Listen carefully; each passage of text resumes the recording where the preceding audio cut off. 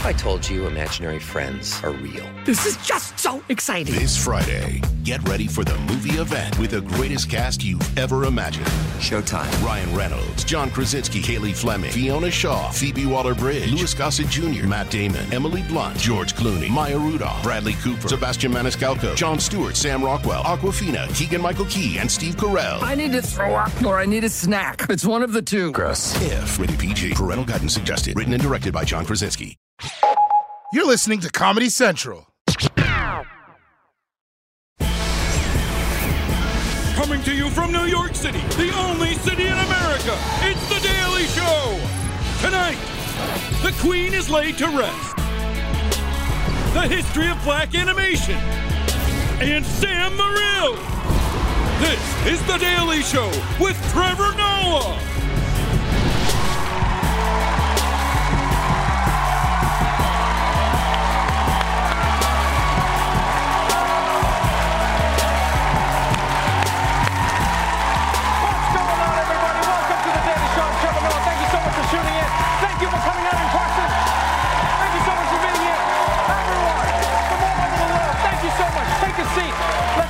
We have got a great show for you tonight. Jeff Bezos is now broke. Roy Wood Jr. watches cartoons. And Queen Elizabeth II is officially laid to rest. So, let's do this, people. Let's jump straight into today's headlines.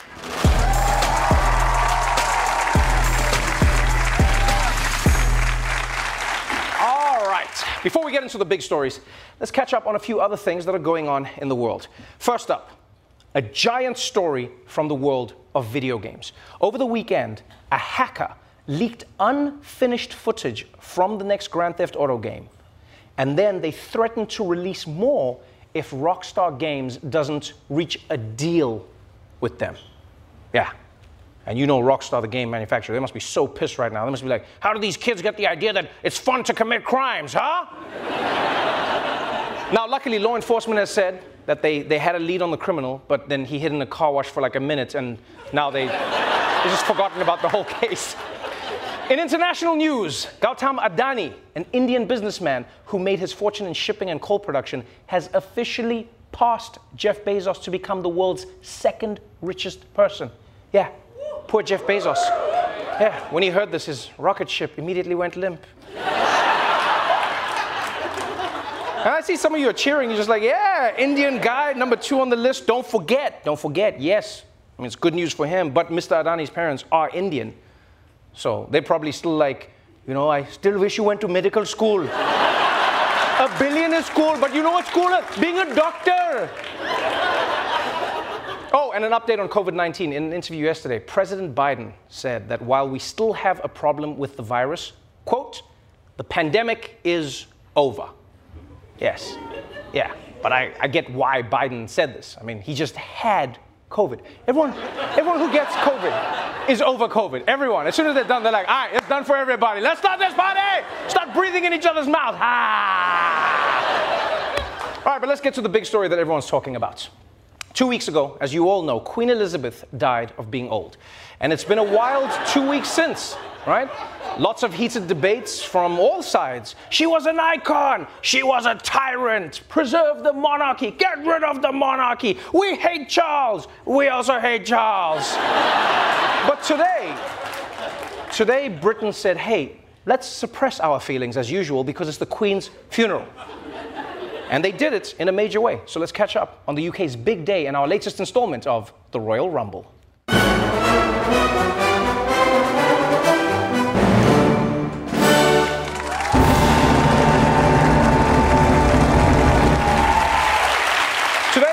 Queen Elizabeth was laid to rest at one of her favorite castles. But before she was buried, the public was given a chance to visit her casket and pay their respects. Overnight, that incredible line of mourners snaking through central London. Thousands patiently waiting to pay their respects to Britain's longest reigning monarch. Tens of thousands from around the world wait for hours to see the Queen's coffin. With lines now stretching 5 miles to see her lying in state, The predicted wait tonight, an incredible 22 hours. We've been waiting for 10 hours. We've been up since 4 o'clock this morning. Even soccer star David Beckham lining up overnight for 13 hours. I think it was a reminder of how much people in this country really like to line up.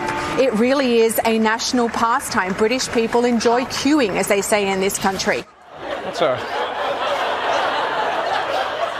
an interesting takeaway.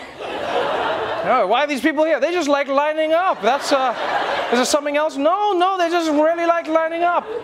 I don't think they also like the Queen. But this is true. Apparently, standing in line is really popular in Britain. It's like their national pastime. And before you make fun of them for doing something so boring, don't forget America's national pastime is baseball. You know, which is, when people act as if someone died, but they didn't. But 22 hours in line, that's no joke. 22 hours. Because remember, there's no iPhone at the end of that line, all right? It's just a box, and you don't even get to open the box. And as you heard, even David Beckham waited in line, which honestly I found so impressive. Because apparently he was offered a chance to skip the queue, and he refused, which is really admirable. I mean, especially when you consider that you don't know who you're going to be stuck in that line with, you know what I mean? Yeah, because at the beginning you might be like, I'm just going to stand in the line, and next thing you know, there's like an Arsenal fan behind him for 20 hours, just like, Man United are shit this season! Arsenal! Arsenal! God save the Queen, I miss her so much! Arsenal! But after days of queuing, today was finally the Queen's funeral. And essentially, the entire country shut down for this thing. You've never seen anything like it. Schools and businesses were closed. I mean, and that's a really great way to honor, someone who also never had to work. But it was intense. It was also a little inconvenient for people. Flights were cancelled to avoid the noise. Hospitals even postponed surgeries. And if you were supposed to get a surgery on a plane, forget it. That definitely wasn't happening. No, but for real, I think it's actually good. I think it's good that they postponed routine surgeries because, everyone in the UK is distracted today. Kind of doctors coming out like, Mrs. Abbott, I'm pleased to say the bum lift was a success. But I needed a hip replacement. And I need a new Queen, but you don't hear me complaining. Now get on out of here with that fat ass, girl. Go on. Shake it. Just shake it. So obviously this was a huge deal, right? And by the way, not just for the Brits. Leaders from all over the world flew in to be a part of this funeral. Now, what was a little strange was that President Biden arrived in a 6-car motorcade. Meanwhile, leaders from most other countries had to share buses. I mean, that must have sucked. Like, the whole point of becoming a world leader is that you don't ever have to ride a bus anymore. Imagine you're the Emperor of Japan, and you have to pretend you don't hear Justin Trudeau shitting in the bus bathroom. And obviously, some people are mad that Biden got special treatment. But if you ask me, I think the other world leaders, they're the ones who benefited. Can you imagine being stuck on a bus with Joe Biden? With Joe Biden, the conversation would never end. It's just him like, so then, Mr. Prime Minister, I said, come on, Pop. I said, listen, Jack, I looked him straight in the eye. I took his hand. I said, and then Mama said, what are you moving to another seat? Come on, man. Come on. Listen. And world leaders weren't the only ones in attendance. No, the Queen's corgis were there too. And this was really sweet. Yeah. They got to pay their last respects, see the Queen one more time. And then I assume follow the little trail of dog treats right into the tomb. Very adorable. That's how the Egyptians did it. I'm assuming the English are the same. It's also like, why would you bring the dogs? Why are you torturing them? What, were the dogs sitting up in the morning like, can we get a treat? And I'll show you why there's no more treats. But once the funeral was over, the Queen's casket was driven to Windsor Castle to give her one last chance to experience London traffic. And everyone made it count. We are watching the royal procession of Queen Elizabeth's coffin. Cheers going up from the crowd, a crowd that has been quiet and somber throughout most of the morning. But now cheers as the Queen's coffin passes by, flowers being thrown from the crowd toward the Queen's coffin. This is probably my favorite part of a funeral. No, it genuinely is. It's like there's a moment where everyone's sad because somebody's gone. And then there's the moment where you celebrate their life. I love this moment. You know, you're like, oh, ha, ha, ha, wah! It's also weird that they were throwing the flowers onto the car's windshield while the dude is driving. It's a bit risky. I don't know, the guy's going to end up like just plowing right into the crowd. Just, oh, I just put those in the back with the Queen. Let's go, let's go. We've got to keep moving, got to keep moving. But aside from all the flowers and panties being thrown at the car, it was a beautiful procession. With all the king's horses, all the king's men, basically everyone who couldn't save Humpty Dumpty, they were there. And it was a 3-mile march from Westminster Abbey to Windsor Castle, also known as the Long Walk. Yeah, or as Kylie Jenner calls it, why didn't they take the jet? So it was a long ride to Windsor Castle, but it was worth the wait. Because the ceremony formally laying Her Majesty to rest was not to be missed. The most intimate, moving moment was when the crown jeweler removed the instruments of state. That's the crown, the orb, and the scepter. Removed them from the Queen's coffin and placed them on the altar. And then the head of the Queen's household broke his wand of office and then placed that on the Queen's coffin. That essentially signals, we're told, that this Queen's reign is over. The coffin then lowered into the vault. There are 10 other monarchs buried there at St. George's Chapel as well. Yeah, as the world watched on, Queen Elizabeth II, the UK's longest reigning monarch, was lowered into the family vaults. And whether you are for or against the monarchy, you cannot deny this is a landmark moment in history. They broke the wand, and it's official. I will say, and yes, it's because I've read too much Harry Potter, this thing could have just as easily been part of a wizard ceremony, you know? It's like a guy in a cape holding an orb, snapping a wand. By the way, why is the wand getting buried with Her Majesty, but nothing else? I feel like it's kind of a letdown, right? Because they could bury her with the crown and the orb, but they're like, no, we'll hold on to these. Yeah, you can be buried with this broken pool cue. There you go. Ta-ta. All right, that's it for the headlines. But before we go for a quick break, let's check in on the stock market with our finance expert, Michael Costa, everybody. Michael,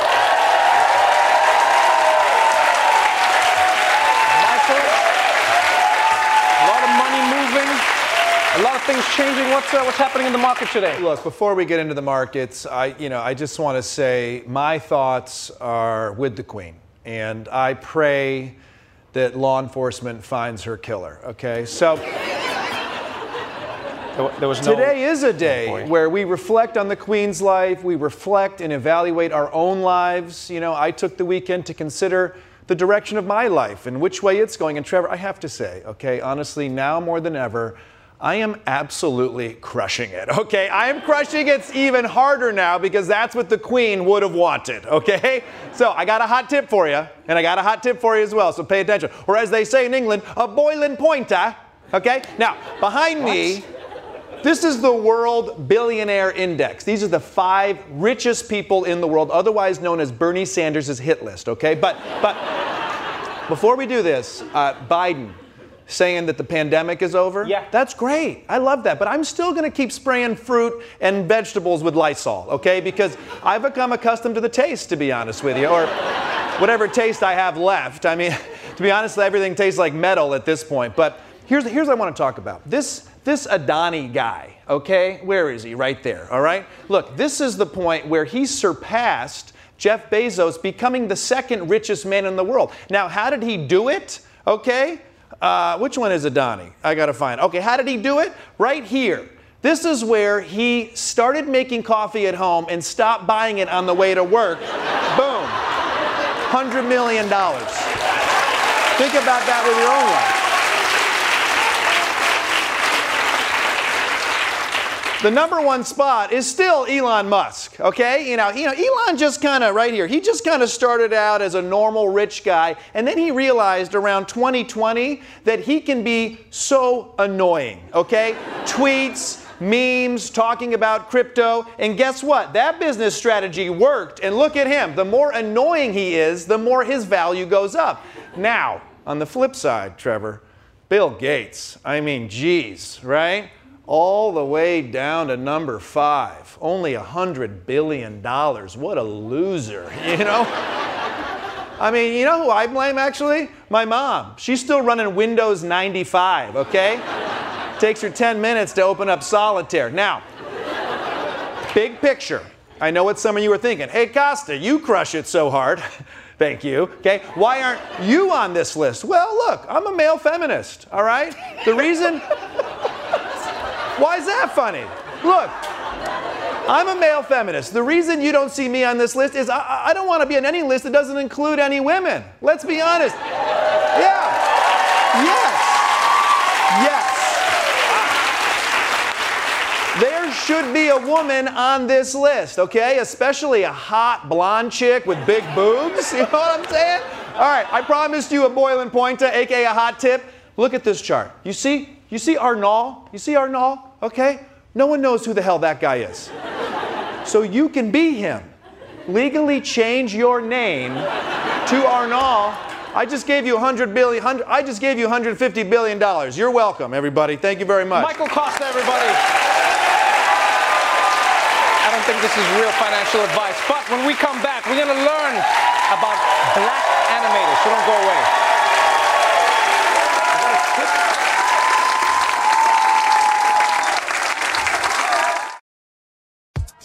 Love the Daily Show Ears Edition? Then help us get to know you so we can keep creating the content you love. Go to cohst.app/TDS or click the link in this episode's show notes to fill out a quick 2-minute survey and tell us a little bit about yourself.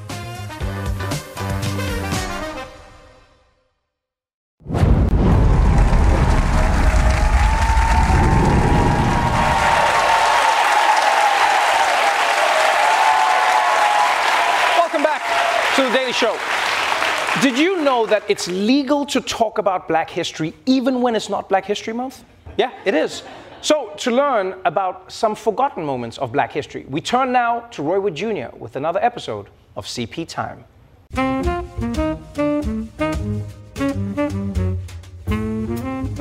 Listen, I told you, you're not going to let me see my kids, but I'm not going to send you no money. Welcome to CP Time, the only show it's for the culture. Today, we will be discussing Black animators. We're in a golden age of Black animation right now, with animators such as Aaron Magruder of the Boondocks, or Peter Ramsey, who won an Oscar for that movie about that teenage black boy that was Spider-Man. I tell you what, if I had jumping powers, I wouldn't be doing no favors around the neighborhood solving murders for free. I'd be making millions in the NBA. Shoot a three-pointer on me if you want, Steph Curry. I'll snatch it out the air. Turnover. But before those animators, there were pioneers who led the way in animation. Black pioneers like Zelda Jackie Orms. She created 4 comic strips, the most iconic being Patty, Joe, and Ginger, which starred 2 black sisters. They were the Venus and Serena Williams of their time, except for not playing tennis and not being real. So I suppose they were nothing like Venus and Serena. But aside from that, they were. This cartoon was so popular, it led to the creation of the first African-American doll based on a comic character. And it was the only doll with a face that said, I know these white girls about to touch my hair. The next Black animator we want to celebrate is Floyd Norman. He was hired by Walt Disney Studios after only 2 years in art school. And he worked on Sleeping Beauty, 101 Dalmatians, The Sword and the Stone, and Mary Poppins. Basically, if your mother ever bought you one of those fancy Disney VHS tapes, odds are Floyd Norman drew it. And you'd think he was busy enough working on those movies, but no. Floyd was also finding time to post gag drawings all over the Walt Disney campus. These drawings poke fun at company executives. When Walt Disney himself saw them, he was so impressed that he handpicked Norman to work on the Jungle Book. You know how good you got to be at your job where roasting your boss gets you a promotion. It usually only happens on Wild 'N Out. Norman left Disney to co-create the company Vignette Films, which is where he made his biggest contribution to the culture. creating the original opening credits for Soul Train. It looks like if Thomas the Tank Engine did acid and had a couple shots of Hennessy. Finally, we must mention Bruce W. Smith, who directed the 1992 cult classic, Bebe's Kids. Wait a minute. This guy looks familiar. Look, stole my look. I have to talk to my lawyers about that. Anyway, Smith was instrumental in animating movies like Who Framed Roger Rabbit, Tarzan, a Goofy movie. And not only did he create The Proud Family, which was Disney's first animated show with a black female lead, he was also a supervising animator on Disney's The Princess and the Frog, which featured the studio's first black princess. And yes, I know she was immediately turned into a frog, but it was still a better royal experience than the one Meghan Markle had. His crowning moment was co-directing the movie Hair Love. And I'm very happy that this story got told because it introduced America to every black father's worst nightmare, having to style your daughter's hair. The one time I tried, I messed up my daughter's hair so bad, she got a restraining order against me. I'm legally not allowed within 50 feet of her edges at all times. So there you have it. Some of history's most inspiring black animators. In fact, it inspired me so much that I commissioned a group of top animators to turn me into my unique animated form. Let's see how they did. Oh, I knew it. I knew the guy from Bebe's Kids stole my look. Or did I steal his look? Well, that's all the time we have for today. I'm Roy Wood Jr., and this has been CP Time. And remember, before the culture. No, but seriously, am I a ripoff of the guy from Bebe's Kids? Be honest with me. Do I look like Robin Harris? Thank you so much for that, Roy. All right, stay tuned, because when we come back, stand-up comedian, the very funny Sam Morril will be joining me on the show. You don't want to miss it.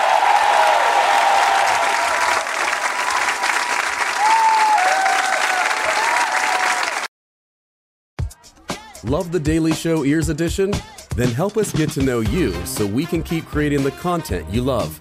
Go to cohst.app/TDS or click the link in this episode's show notes to fill out a quick 2-minute survey and tell us a little bit about yourself.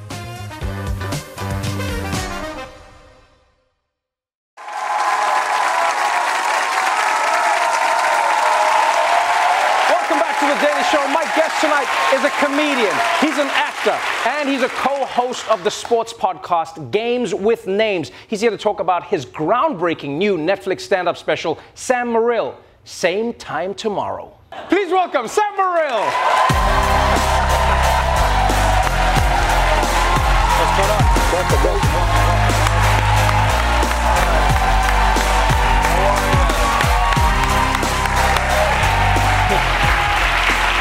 Sam Morril. How are you, man? Welcome to The Daily Show. Thanks for this is awesome. Are you kidding me? This is one of my favorite moments because, I met you, maybe it's like 8 years ago when I first came to New York to do comedy. Nobody knew me, no one, you know what I mean? It was like whatever, even longer actually, maybe 10 years ago. And I met you in the Comedy Cellar. And, you know, in comedy circles, there's always comedians where they'll say like, that's a comic's comic. Where every comedian stays to watch that comic, every comedian wants to see what they're going to say, and you were that guy, you are still that guy, and I'm so excited to see all the success that's coming your way, man. Congratulations. Thank you, man. I feel this is such a legit show. I mean, you usually have someone arguing before the Human Rights Council, and now you have me, a guy who was arguing at the front desk of my hotel to return my muscle relaxers that they took. So I think it's perfectly fitting, man. I mean, like you saw in the clip, you talk about everything. You know, for those who don't know Sam, you're gonna know him. But let's start with this part of the story, which I really love. You know, for a long time, comedy has been the funniest sort of makes it up. The funniest makes it up. Then social media came in, things started changing. Yeah. And then it was almost like inside out. People were like, who's famous will make them a comedian. And a lot of comedians were like, it doesn't seem to be working as well. You couldn't get anybody to look at you. You couldn't get anybody to take your special. You couldn't get anybody to put you on TV. You put it out yourself. Right. You got like 11 million views, one of the most watched specials on YouTube ever. Yeah. And then Netflix was like, all right, Sam, we need to do a deal. Yeah, Netflix, I think their stock was sinking. And And I feel like I got on the lifeboat right as the Titanic started going down. I was like, I'm in, dude. Let's do it. No, I'm honored. It's awesome. It's crazy. Yeah, you put it on YouTube. You don't think anyone's gonna watch it. I mean, I remember shopping it for HBO and for Netflix a couple years ago, and they were like passed. And I was like, well, I'm gonna make it. So. I'm gonna make my own special, put it out. Comics share it. Comics support comics. Right, so yeah, I got right. very lucky in that way. You know. I don't think you got. I think the audience has got lucky because your special. No, I honestly mean this because Thanks, like man. your special, everyone has commented on it in different ways. It's like, I think it's part of the reason so many comics have always loved you. You never know what Sam is gonna say and how he's gonna say it. Like. You know, people are like, oh, he does jokes about the transgender community, and you don't know which way it's going to go. Right. And I saw your name trending online, and I was like, oh, shit. Yeah, me too. I was like, uh-oh. Yeah. And it was the trans community going, we love this comedian and his jokes about trans people. Oh, that terrified me.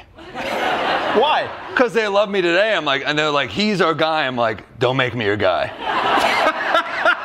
You love me today, you're going to hate me tomorrow. I don't know. Because it's like what you say, you just kind of follow the joke. I don't want to hurt anyone in any joke, but when you write a joke, you're just going for the laugh. So with that joke, for me, it was like, you know, a guy said something about trans. He goes, it was about a friend who said, you know, I fully support trans people. I mean, I'll play along. I was like, I don't think that's what they're going for. I don't think you're scoring a lot of points walking up to a trans person like, sure. If you say so. See how uncomfortable this whole crowd was about me even going into that? They were like, where the f is he going with this joke? And then it was okay, right? You see, this is what I love. This is what you've got this cadence, you've got this vibe, you've got this. You also have a joy about you. Like I remember like tweeting. There were some shows of yours that were coming up, and I was like, "Yo, guys, you got to go watch Morril. You got to go watch Sam." And people were like, first of all, half of South Africa is like, "Where is this?" Like, sir, it's in New York. I should have told you that it's in New York. But what I loved was the response I got from people afterwards. It's exactly what you said. You on stage. It never feels like you're like trying to like hurt anybody. It's never felt like that, but you're funny, you're still edgy. I think you do what comedy needs. It's like you keep people on their toes, you know, and it's not like you're safe for the sake of being safe. It seems like you're having fun. I love stand-up. I mean, that's the thing is like you know, some of these cities, you're like, I mean, I'm on the road every week. I love what I do. So that's the thing is like, yeah, you never go up there with the intent to hurt anybody. Sometimes people get hurt. But that could happen. I have a friend, Ryan Hamilton, who's got a joke about hot air balloons, and someone was like, that's offensive. I was like, well, that's on you, I think. I mean, you're upset by hot air balloons? Anything can offend someone, and that's on them. I mean, sometimes they try to say, like, well, you shouldn't joke about that. I was like, you were fine with me for the first 47 minutes. That's the thing I've noticed, yeah. Right? That's the thing I always say to people is I go, a lot of people don't realize that every joke is funny until you find it personal. Yeah. Like everybody laughs. Everyone laughs, and then they'll be like, nah, that you went too far. It's like, what about the other jokes? They're like, well, those were cool because they weren't about me or anything that I necessarily cared about. But then up until that point, people are generally fine. Yeah, I think most people are smart enough to tell the difference between, you know, good intent and intent. Yes. We've all gotten mad at a person, and that's not funny. You lose when you become too emotionally attached to something. You're not funny anymore. You need the detachment. You need the comedy, I think. Well, but I think the comedy is connected to the detachment. Yeah, exactly. I remember when my grandmother passed away, we were in this weird space where like I was crying the whole week. Everyone is like discussing the family. What are we going to do? What are we not going to do? And there would always be these moments where like a joke comes up. You know what I'm talking about as a comedian.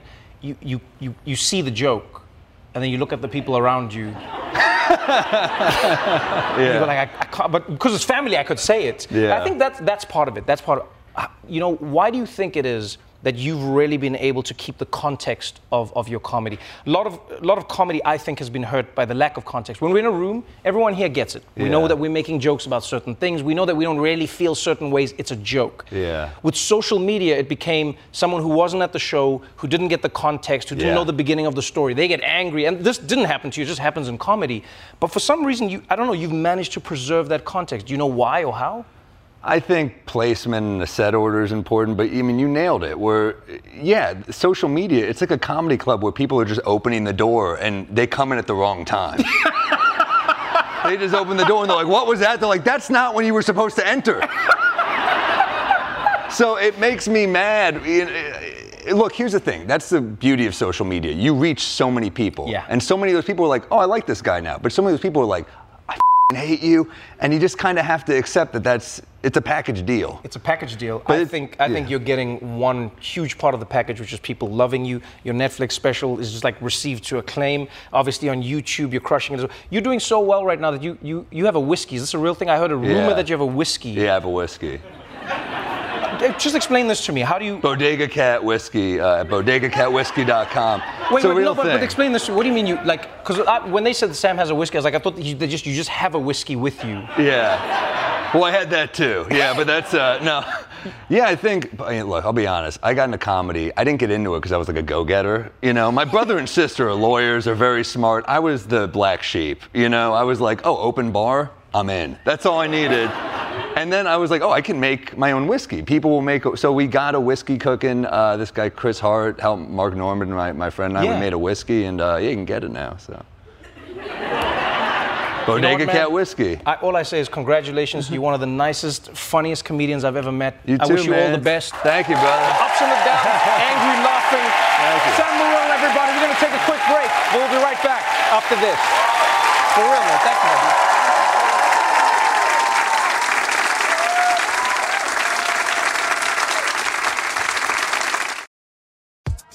Love The Daily Show Ears Edition? Then help us get to know you so we can keep creating the content you love. Go to cohst.app/TDS or click the link in this episode's show notes to fill out a quick 2-minute survey and tell us a little bit about yourself.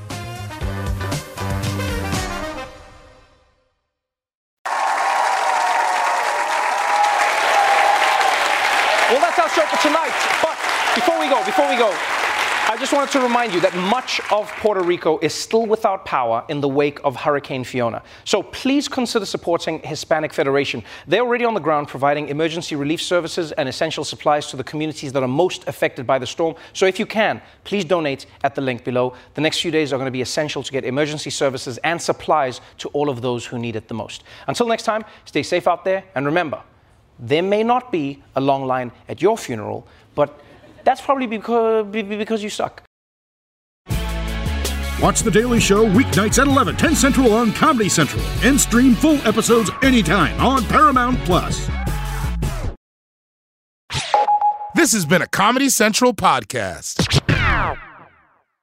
What if I told you imaginary friends are real? This is just so exciting. This Friday, get ready for the movie event with the greatest cast you've ever imagined. Showtime. Ryan Reynolds, John Krasinski, Haley Fleming, Fiona Shaw, Phoebe Waller-Bridge, Louis Gossett Jr., Matt Damon, Emily Blunt, George Clooney, Maya Rudolph, Bradley Cooper, Sebastian Maniscalco, Jon Stewart, Sam Rockwell, Awkwafina, Keegan-Michael Key, and Steve Carell. I need to throw up or I need a snack. It's one of the two. Gross. If rated PG. Parental guidance suggested. Written and directed by John Krasinski.